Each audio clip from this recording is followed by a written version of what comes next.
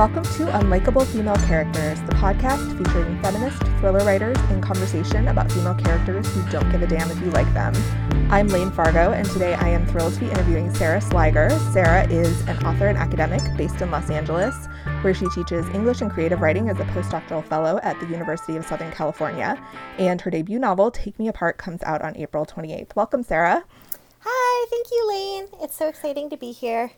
We're so thrilled to have you. I love your book. I picked up, as you know, an advance copy at VoucherCon, the mystery convention, last fall, and started reading it on my way home and just became like completely obsessed, and then just like slid into your DMs and was really obnoxious, I'm sure. But I love this book. So could you tell our listeners a little bit about what the book is about, what inspired it? Yeah, absolutely. And also just to say, it was not annoying at all. I always love being told that my book is great. I appreciate that so much. It's so kind. So my book is called Take Me Apart, and it's a literary thriller about an archivist who becomes obsessed with uncovering the mystery of a photographer's death. A photographer from the 1980s who was sort of known for these really feminist and controversial artworks, and who then sort of died in this mysterious way. So it sort of goes back and forth between the archivist story and the photographer's story, which is told through the kind of documents that she left behind. So it has like some elements of suspense and a little romance. What else would I say about it? Yeah, I mean, I feel like those are the main points. And it's set in Northern California, and it has this like kind of very atmospheric setting that I like to kind of call the beach Gothic theme. Oh, I love that. That's perfect. Yes, yeah, we should definitely talk about the Gothic themes, because that was something I picked up on immediately. Like the romance in it is very Gothic. The sort of love interest, Theo, who's the son of the photographer, he's like, I don't know, this is like the kind of man I love to read about in fiction. He's all like intense and brooding, and he has secrets, and he's like, don't go into this part of the house, but he won't tell her why. Like, I love that shit. Yeah, in real life, you're like, maybe I don't actually want to be with a brooding, person who prevents me from going into parts of the house. But in fiction, it can be very appealing. Yeah, in fiction, absolutely. Yeah, like in real life, I like nice guys. My partner is the nicest guy in the world, but in fiction, I love that. Like, there's a moment earlier on in the book where Theo like grabs Kate's wrist and is holding onto it, and I was like, oh, this is so hot. Yeah, I mean, I definitely think there's something very sort of sensual and intense about his secrecy, and you sort of know, I guess, from the beginning that there are some really high stakes for him and what he's hiding because of this like kind of trauma that he's experienced related to his mother's life and death. And so you sort of have some sense of that in the beginning, and I think that is appealing as a character, and it's also like attractive in an individual because you just have that sense of like intensity and sort of something being really important to him. So are you a fan of some of the Gothic classics, or was there anything that was, because I was thinking of Jane Eyre a lot as I was reading your book, although he's a much nicer guy than Rochester. Rochester's actually kind of terrible. Yeah. I do think there's like some elements of Jane Eyre there in terms of like, so Kate, the archivist, kind of goes into and is working out of Theo's house with his like two kids there. So there's this sort of like governess element there, even though she's not at all like in charge of them in any way. So I would say definitely like Jane Eyre and all of that kind of like super atmospheric Gothic fiction like Castle of Otranto or even Northanger Abbey, which is a satire of it, but still has that kind of like dynamic. And then also I love the Gothic aesthetic in like Southern Gothic literature and the kind of like New England boarding school Gothic sort of theme, like you sort of see in The Secret History, which is set in like a college in Vermont, The Secret History by Donna Tartt. And so those sorts of like moody, atmospheric books where there is this really complex, dark setting and like old buildings and this kind of like thread of violence that runs through everything is always really interesting to me. And it does seem like you can transport it to any setting. Like you were saying, this is sort of beach Gothic. And then I've seen there's a book coming out in a couple of months called Mexican Gothic that's like set in Mexico, but is a kind of traditional sounding Gothic novel about like a young woman going to a mysterious house. And it's interesting how these things can be carried out in any setting because it's really about like fear and desire and all of these things that are translatable in a lot of contexts. So, like, another thing about the Gothic that shows up a lot in your book is we often see in Gothic stories mad or unstable women who are locked away or institutionalized, not believed. So, as you know, this month on the podcast, we're talking about the archetype of the hysterical woman. And I think you have some very interesting depictions of this in your book because both Kate, the archivist, and Miranda, the photographer, struggle with mental illness in various ways. So could you talk a little bit about that? Yeah, definitely. It was really important to me in writing this book. I guess, I think the thriller genre has, well, I mean, since the beginning of Gothic fiction, as you're saying, like, there's been this kind of theme of women's mental illness at the sort of center of a lot of suspense fiction and crime fiction. But I also feel like even in the past 10 years, in particular, there's been a kind of a twist toward like women's mental illness being kind of like a plot point almost. And so basically like creating an unreliable narrator and having that be like kind of like the gimmick. And I guess like in some works it's really successful and done thoughtfully, but I also think there are books where it's like mental illness is sort of treated as a gimmick or as like a kind of one note experience,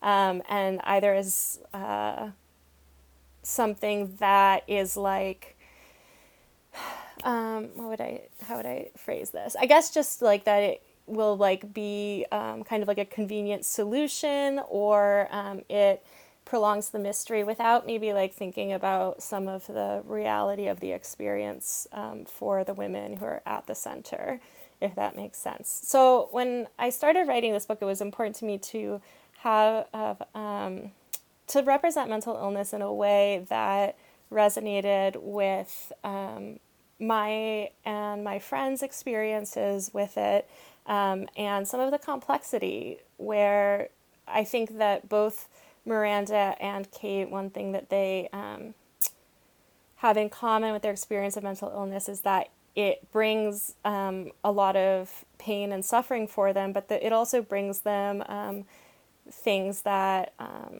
that are positive, that feel like joy or creativity, and there's sort of this real mixture of experiences that I wanted to kind of elaborate on and pay tribute to. Yeah, because with Miranda, she's already a famous artist, but then after she has this sort of nervous breakdown and is institutionalized, it's like her work is even more valued and sought after. I thought that was really interesting, the kind of commodification of her as a mentally ill woman. It's like people are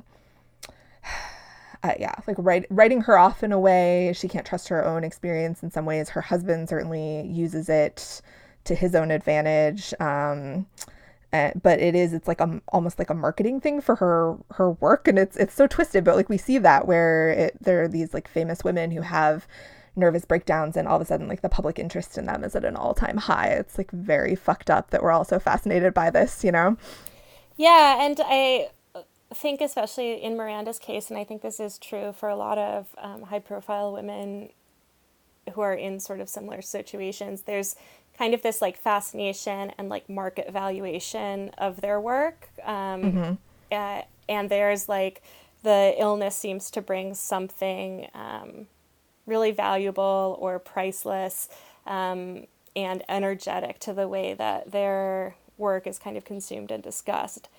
but then at the same time, there's this sort of like deep fear or yeah, there's like a deep fear about how to interact with them or treat them on an individual level. And so Miranda kind of has this experience of like the more famous she gets, partly because of her illness, the more isolated she also becomes, and the more alienated she becomes from other people who are sort of struggling to like want to be able to put her in a certain kind of box and understand her from a certain perspective. Yeah, there's always like the discourse around, and with male artists as well, but like the sort of creative genius who's also unstable, and the fear that like if this person gets healthy and is like on a more even keel, that they won't be able to create the work that they were creating before, that's now like a lot of people may have monetary interest in. So yeah, I see like some of the men around her, it's almost to their advantage to keep her unstable and keep her in this box, and she's really pushing against that.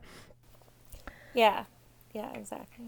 But I love the way you use the archival documents to show Miranda's side of the story. Is that something that was always like when you came up with this idea? Did you know it was going to be kind of a standard narration for Kate and the documents for Miranda, or was that something that developed as you were writing? No, that was always sort of one of the kind of like seeds of the idea. I am an academic and have worked a lot in archives and with archival materials, and I'm sort of interested in that kind of like detective experience, and wanted to explore that in the context of like a crime novel and think about the similarities between like the research as detective work and kind of like crime investigation as detective work. So I always knew that I wanted to like tell the story through documents of Miranda's. What those documents were did sort of like change over time. I had this like original idea to tell that like there would be no diary, and like I would somehow tell her side of the story through like receipts and like, you know, random records, which like there are like a couple of those in there, but I, you know, sort of was like quickly realized that that was not a good way to create like an interesting story that people want to read. So there was definitely some kind of like massaging and editing of and curation of like what kinds of materials would be best for telling her story. But it was always part of the concept that that would be the format. I love that so much because I have a library background and I used to work in an archive, and so I was like just geeking out about all of the archival documents. I love that as a conceit. Actually, when I was in graduate school, I worked for a year on um, going through this collection of burlesque and striptease materials. Oh, that's so cool. It was so fun. But yeah, it was basically like I would sit in a dark, you know, windowless room and look at pictures of naked ladies all day. And it was probably my best job ever. Like, I'm going to be honest. But it is interesting. Like, you have to read between the lines with these documents. Like, no matter how comprehensive a collection is, like, you aren't getting the full story. You're piecing it together. I thought that was really fascinating. And I love the diary as well. Like the parts where after Miranda has her son and she's starting to kind of fall into postpartum depression, that was so chilling because you're reading it and she sounds so reasonable. Like everything she's describing, that she's stressed out and he won't stop crying and everything. And then it just like slowly, subtly shifts into she's having this psychotic break, and you kind of go along with her because at first everything she's saying, you're like, yeah, of course you're stressed out. You're like really suffering in this moment. And then you're like, whoa, wait, what? It's really well done. Oh, thank you. Yeah, I think it also sort of speaks to, you know, we have like a sort of range of things that we as readers or as human beings sort of like think of as like normal behavior. And then there's a range that we think of as like abnormal behavior. I'm using quote marks. I realize nobody can see that, but I'm using I quote can marks hear it around in the your words voice. normal and abnormal. And so I think I did want to play with that and sort of challenge that. Like, what's the moment at which it moves away from something that seems like a natural reaction to childbirth into something that seems more more, why am I blanking on this word? Well, more medicalized, I guess, or like deserving of medical treatment. So I wanted to sort of move with that. And ultimately, I am glad that I ended up, I did quickly move into having her write a diary, and her voice came really naturally to me in the course of writing. And so I'm really grateful that I gave up on my really dumb idea to like tell a story through like car parking receipts or whatever I was going to do. I have no idea. I don't think it's a dumb idea necessarily, but it would have been very challenging. I Yes, don't know. yeah. Yeah. It was already hard enough organizing like the dates and timelines of everything yeah, I think it worked out for the best that there's a little more, we get more of Miranda's voice. Yeah, I think you gave your copy editor a workout with that, I'm guessing. Did you get a Oh, lot of notes at that I know stage? my poor copy editor. It's like, but the copy editor was wonderful and caught some amazing things that were, I mean, embarrassing for me, but really glad that they caught. It is hard because, like, keeping track of the dates throughout in the organization, but also as I was sort of writing it and trying to figure out like where the plot would intensify for each, because there's sort of these two interlocking narratives. I would try to like move a scene around for pacing, and then I would have to like completely rework the rest of the timeline because if you're just writing in like third person, you can you can like massage it a little bit, but if it's like a diary or something, everything has an exact date, so you really have to think through like how many days would something take, or like what would this particular day of the week or time of the year be like. Yeah, we don't like to make it easy on ourselves, do we? No. So I would love to hear, just as a fellow writer, like more about your process for how you planned all this out and like how long it took you to write it. I'm just fascinated, especially with something as complex as this book. Yeah, I mean, I was talking about this to a friend last night. I think it took me maybe about 3 years total from the time I like started working on it to the time I like absolutely like finished copy edits. I already had an agent when I started writing it, so I signed with my agent on the basis of like another book, and then we sort of decided to put that one aside, and I wrote this one. So there was like some stuff that was like a little bit sped up in that timeline. There wasn't the lull of like spending that time looking for an agent. So I would say about 3 years, and I had this. I think that I wrote the first few drafts way too fast, and I did end up regretting that because I had like always read all this advice like, oh, just like write the shitty first draft, just like get through it, whatever. But then I did that, and it sort of like committed me to certain decisions that ended up not really being like good decisions for the book, just in terms of plot and everything. There were like a bunch of different drafts that had totally different endings, and I rewrote the whole thing start to finish at least 7 times, Oh, like wow. 7 different documents. So and we're talking about a book that like is like 110,000 words long, and so and like some drafts were more than that, and obviously this isn't even counting like all of the stuff that like got cut at various points. So like we're talking about like 1,000,000 words probably, right? And I Yeah. don't know that like all of those million words had to be written. I mean, I guess they did for the book to reach its final state, but I am trying I'm working on my second book now, and I'm trying to be a little bit more deliberate and thoughtful about the first draft, because I think I can sort of like push myself to write really quickly, but it doesn't always really end up being the most efficient in the long run. Yeah, it's hard because I always struggle with first drafts. I like want them to be perfect, which they won't be. They'll always suck. I know, it's so rude. Why are they like that? I know.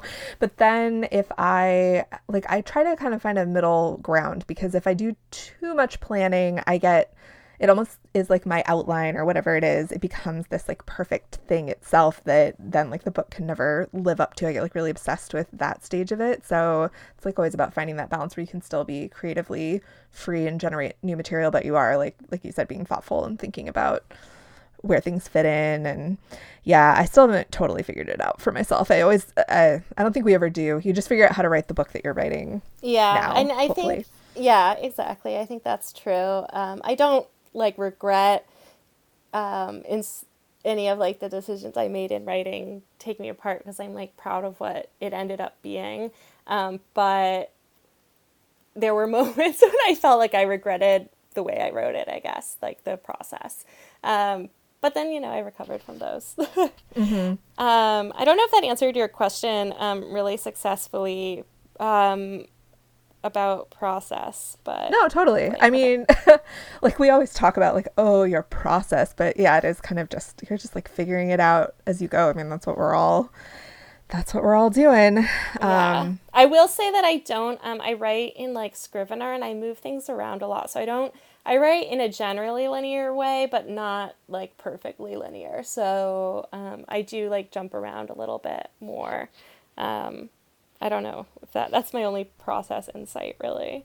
yeah, I use Scrivener also because it makes it so much easier to move things around. And I know a lot of people are like intimidated by Scrivener, but when I look at like when you get to the end of the editing process and you have to have everything in a Word doc because you're going back and forth with your editor, like that is so intimidating to me, seeing everything all in one document. Like with Scrivener, it's like in these little bite-sized pieces that you can move around and it feels like less of a daunting task. That's how I feel about it anyway. I totally agree with you. I feel like I just can't, like, I can't keep track of anything when it's in Microsoft Word. I also, for the longest time, my like Microsoft Word would just like crash anytime I got over like 10,000 words or something. And I eventually discovered it was because like I had obviously like a virus infected version or whatever. And Oh I no. downloaded a new version and now it doesn't crash. But I've used Scrivener exclusively for like everything for probably almost 10 years now. So it just like feels safer to me in the way that like Word probably feels safer to many people because they're used to writing in it. Yeah. I love in Scrivener, I'll like color code the different POVs and it makes me so happy. It makes it feel like it's organized even if it's complete chaos. It's sort of like archival documents, right? Because it's all this like chaos, but they're in like nice little boxes and folders and they're Yeah. labeled. Yeah, I mean maybe that's why we both. I mean, I love my brain is definitely one that like sorts and like I think in a very like structural way, and so it sounds like maybe you're also like that. Maybe that's the Yes, kind of like mind that goes easily to Scrivener. they should study us. Yeah. That would be like a really interesting study that like 4 people in the world would read. Not true of a lot of studies. I don't That's know. true. It is true. What's your process like when you write books? I have this like really bananas process actually where I use Scrivener, but I write everything out in like notes form where I'm just like telling myself the story. Like she says this, he does this, and I'll like just kind of talk to myself like a crazy person on the page, and then I write everything out as a script. So just dialogue, stage directions to figure out what actually happens and who says what and like where they are in space, and then I like adapt the script into prose. I actually don't think that sounds that bananas because I do that. So if I'm having a lot of difficulty with like a conversation scene, like an important conversation, I'll try to do it. I'll do it as a script just so that I can focus on like the dialogue and communicating things through the characters' voices. So I Oh, like that's that. That's a awesome. very cool process. I like the. I've never heard this thing at the beginning about like that you said about like writing it out to yourself as if you were talking to yourself. Yeah, I'll like write something and I'll be like, he says this. Wait, no, he wouldn't say that. He'd say this other thing. Like, and I just leave it all in there, like that whole thought process. I'm not trying to make it like pretty or like a synopsis. It really just, my entire process is based around like tricking myself into getting over the fear of that's like inherent in the whole creative process. Cause I spent so many years trying to write, and I was just such a perfectionist. I would write like one paragraph and then stop because it wasn't perfect. And so I have all these like tricks to force myself to write. That's good. Yes. I feel like I need more tricks. Maybe I'll try this. I like it. I've been like doing more plotting in like I've been using Excel for plotting, which like I don't think anybody recommends that as like a plotting Oh, I tool. do that. Yeah, it's useful for like breaking down, especially like if you're dealing with like different characters who are like doing different things at different moments, and know different things at different moments in the story. I feel like it's really useful for sort of like charting that out or blocking it out a little bit. I do that, but I also, this is going to be like interesting to no one. I'm just realizing I'm like so fascinated by this, and our listeners are going to be like, Yeah. Excel, really? But no, I will, I make elaborate spreadsheets, but I'll also use in Scrivener, you can set up metadata. So I'll like tag each scene with like who's in it and where it takes place and like the day and everything. And then you can look at it in Scrivener or export it to Excel. I did that once and I sent it to my editor, and I think she was probably like, okay, like, calm down. Like, well, Oh this is my my process. goodness. Yeah, that's so funny. I love that. I didn't even think about like exporting it from Scrivener to Excel. Um, I'm Yeah, gonna you totally can. investigate this. Yeah, this is fascinating. I mean, I won't be offended if you decide to cut all of this out if it is boring to people, but I think it's very interesting. I think I it's interesting. I like the window into people's creative processes because I feel like it gives me a sense of them as a person and as an artist, and also because I like to sort of just like steal many tips and try to like adapt them, in order to, yeah, to move forward myself.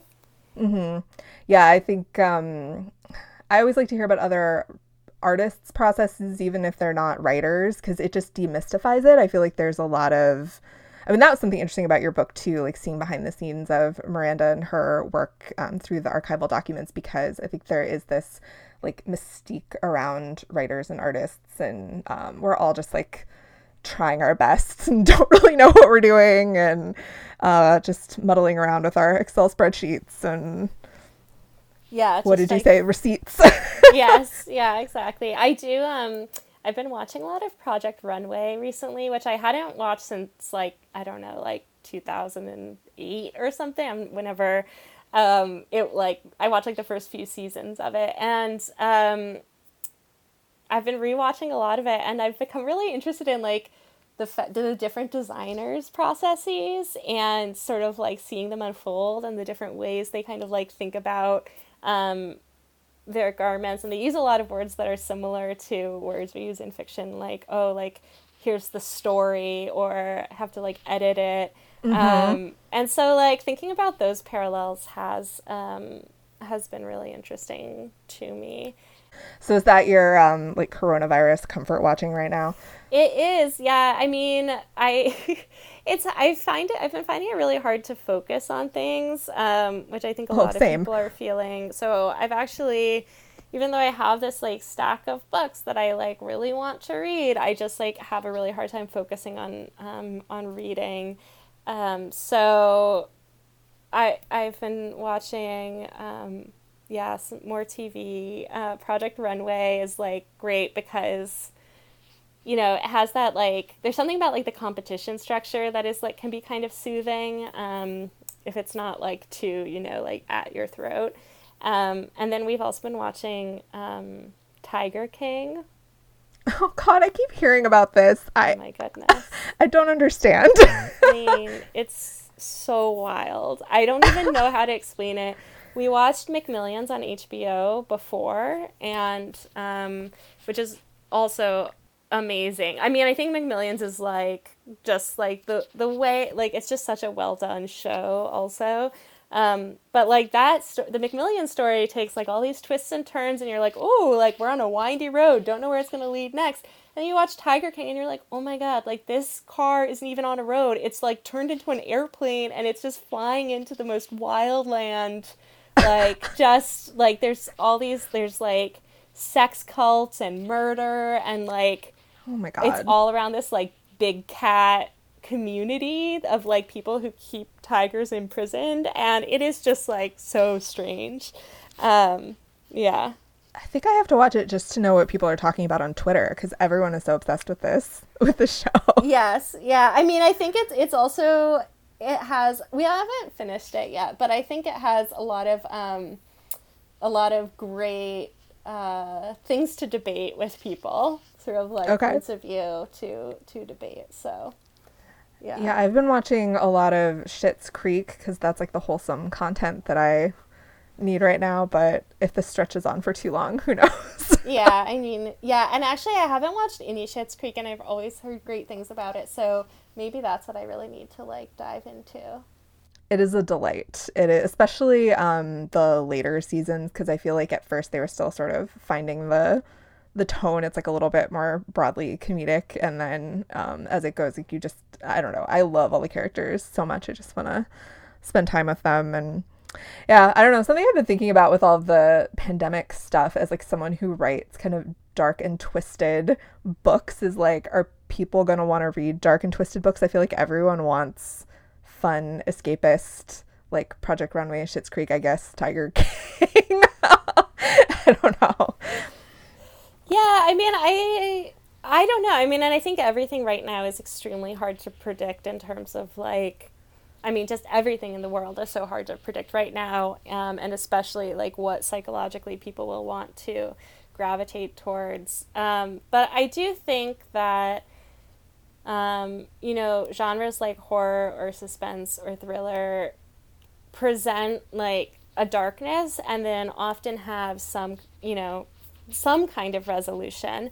It might not be like everything's tied up really neatly. It might not be that, everything's like perfectly solved. But I think like there's something comforting and cathartic about having the darkness of that experience and then the resolution at the end that people will continue gravitating toward. And also, sometimes, I mean, I love the romance genre and I love reading, like lighter and happy books as well. But I also think that there can sometimes be something very, depending on like, what state of mind I'm in that particular day, there can be something very jarring about reading something so light and comedic Mm-hmm. at the time, at like a time when, you're worried about these like really huge questions of like survival. So I think there will still be a market for your dark books. I'll still buy them. And I'll say, like, even though your book has dark themes, obviously, as we've been saying, like, it doesn't have a dark feel. Like, you don't end it and feel like hopeless. You feel like very uplifted. At least that's how I felt. Oh, good. Oh, that's great. I'm really glad you say that. I think, you know, like I said, there were like a lot of different versions of the ending, Mm-hmm. and I just went, yeah, it just changed like so much. Like, uh, even like the solution to the mystery was like very different at different stages. Oh, interesting. Okay. Yeah, but I think that I wanted it to like to feel like it was an ending that was true and like possible and honest, but also that had some kind of like hope or promise in it. So I'm glad that you had that experience reading it. Yeah, absolutely. So, did you ever have an ending that was like pitch black depressing, or were they all kind of trying to get that vibe, but like coming at it from different angles? I think that they, yeah, we're trying to get that vibe, but like coming from different angles. I think that if anything, in earlier versions, because I'm just figuring out how to phrase this without giving anything away, but Yeah, no spoilers. yeah, no spoilers. But there are these two narratives, Miranda's and Kate's, and they both need to wrap up.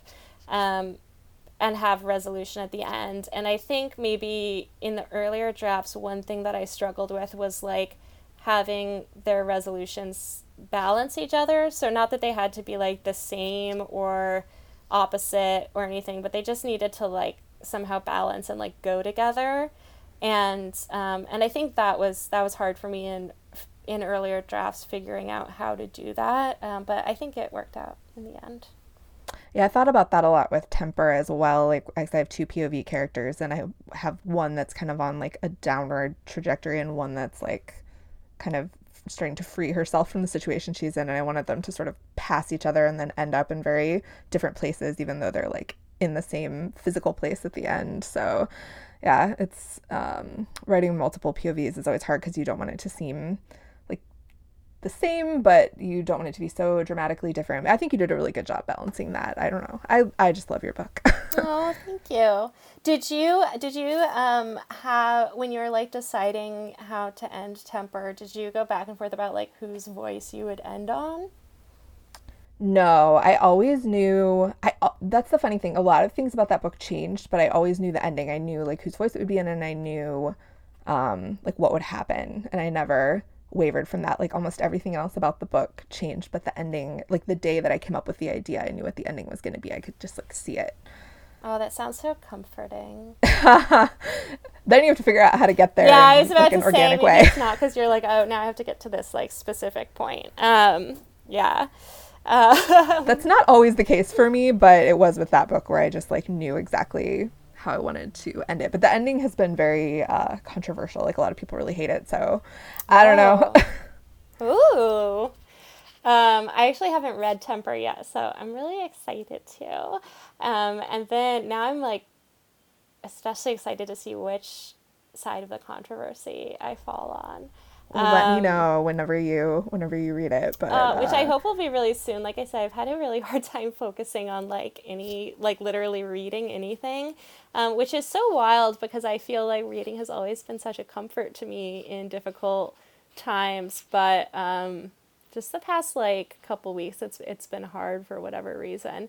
But Temper's definitely on my list, big time. well, I hope you Um, enjoy it. But if you hate the ending, please tell me because I love hearing when people hate it too. oh, okay, great. You're so psychologically strong. That's impressive. I don't know. Like it's interesting to me. Like when people feel passionately, like whether they love it or hate it. That Yeah, I mean, I feel like controversy is all like the controversial ending that people debate. I feel like is the ideal in many ways because it is like so fun. It's just so fun to like discuss that at the end. Like literally yesterday or the day before, Angie Kim, who wrote Miracle Creek, and I were just like on the phone talking about the ending of Severance by Ling Ma, which I read over a year ago now, I think. And I think I read it before it came out because it was like my publisher. So I think I had an early copy and I like loved it. And I've just debated the ending of that book with so many people. And we were just like going back and forth about our interpretations, and it's just like such a satisfying moment of like connection over books. So I think yeah, the controversial ending is it's a good place. Some people definitely don't like the ending of Take Me Apart, so you know, I guess that's good news. yeah. I mean, it's boring if everyone agrees. Wait, so Yeah. do you read your reviews? I mean, I try not to, It's okay. This is but a safe space. I know. I mean, I have like here's my situation is I have like a thing that blocks me from opening Goodreads on Chrome, but Wow. I still end up often going to look at Safari and loading it on Safari. And it's hard because like I actually, I love hearing from readers and it's awesome to feel like people are engaging with your book. But then it can also just, if there's something that you felt unsure about or were worried about, and then someone kind of like confirms that, it can really hit home. But I also think that like because the book hasn't come out yet, I mean, we're having this conversation like a little over a month before it comes out, and I feel like once there are like lots and lots and lots and lots of responses, I might be like a little more immune to individual ones, and be able to read them without hating my writing afterward. Yeah, I mean, I am on record as I always find bad reviews very, very amusing. So I definitely read all of mine. But I will say, like, once you amass enough of them, they all start to, like, you'll notice certain themes showing up. And I swear I can, like, look at someone's like profile picture and guess what they're going to think. You start to like profile readers, which can be interesting actually, because I mean, one of the things you're supposed to do when you're marketing your book is figure out who your ideal reader is. And I feel like it's really valuable because I get a lot where it's like this person hated it and thought it was like vulgar and awful. And then they're like a woman in their 70s from like the South or whatever. And I'm just like, well, that's not my audience. Like it's interesting. You can gather a lot of like market research that way, but it's hard not to take it personally because our books are our babies. Yeah, I think, and yes, they are, we're like very attached to them, in many ways. I totally just lost my train of thought. I'm just so scatterbrained these days. I feel like my brain is like just kind of constantly going through like a sieve over and over again. Anyway, that's like the state of the world right now. Everyone is just exactly. But anyway, I mean, I do like reading. I like hearing from readers, and I like thoughtful engagement with anything I write. I mean, that's like why we publish, right? So that people have some reaction. But there is something I think you also really like okay, well, I'll phrase it as a question. Which would you rather have, a 1-star review or a 3-star review? 1-star for sure. Yeah. Like there's something satisfying about that too, because you've created such like a strong reaction in the person, right? Yeah. Like when I get ones where people are like, "This is the worst book I've ever read," and I'm like, I don't know, it like tickles me. It's weird. Yeah.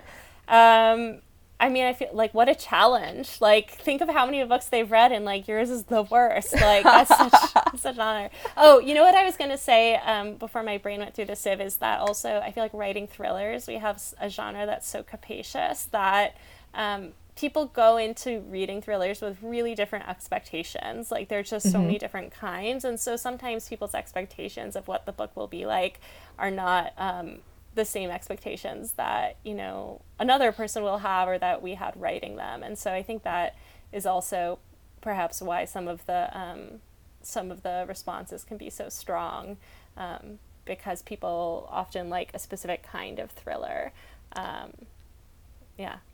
Yeah, that's true. I mean, the thriller genre it's always changing, but there's a lot of appetite for like really action-packed thrillers with a lot of twists and everything. And like, well, your book, for example, is you said it was a literary thriller. Like that's totally accurate. It's like quieter, as they say, but there's still, I mean, there's so much going on between the characters. Like the stakes feel sky high. At least they did to me when I read it. But it's not like murders and action and it's like relationships and exactly psychology. I mean, I think this is the most common. I mean, when I like secretly, against the advice of like everybody in my life, go and look at my Goodreads reviews, I think this is like a common complaint, is that they're like, oh, like it's not really a thriller. And I think it is, but it's true that it's not a certain kind of thriller.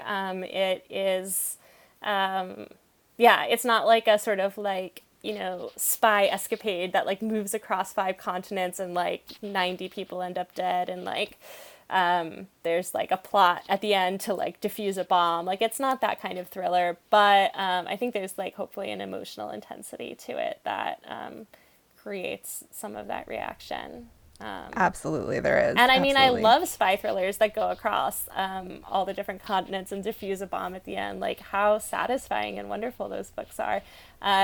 But they're just a very different kind of book. Totally. Well, this has been so much fun. It's so good to talk to you. And I usually ask people if they have like any events or anything they want to shout out, but I guess like right now, probably not. But do you have anything like surrounding the release that you're doing virtually or anything you'd like to tell our listeners about? We're still like really working it out. Everything is changing so rapidly, I think, for everybody these days, that I don't know what's going to be happening around release. I would say that I feel like I just ended with my final comment making it sound like my book is boring, and I want to clarify that it's not boring. It is like suspenseful and a mystery and exciting.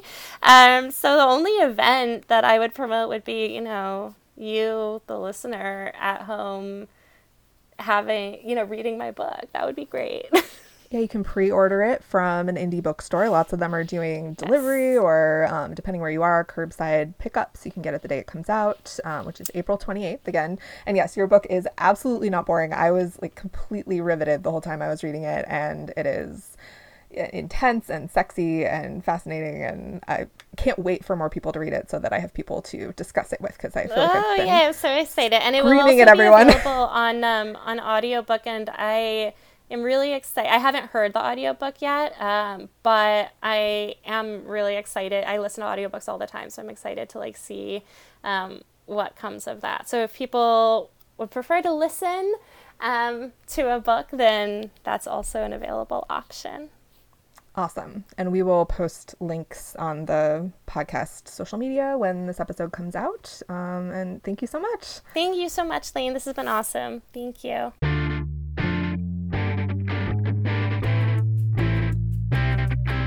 That's it for this episode of Unlikable Female Characters. Don't forget to subscribe, and you can also follow us on Twitter at UnlikableFCPod for updates, book recommendations, and angry feminist rants. Our website is unlikablefemalecharacters.com, and we're also on Instagram at unlikablefemalecharacters. Thanks for listening.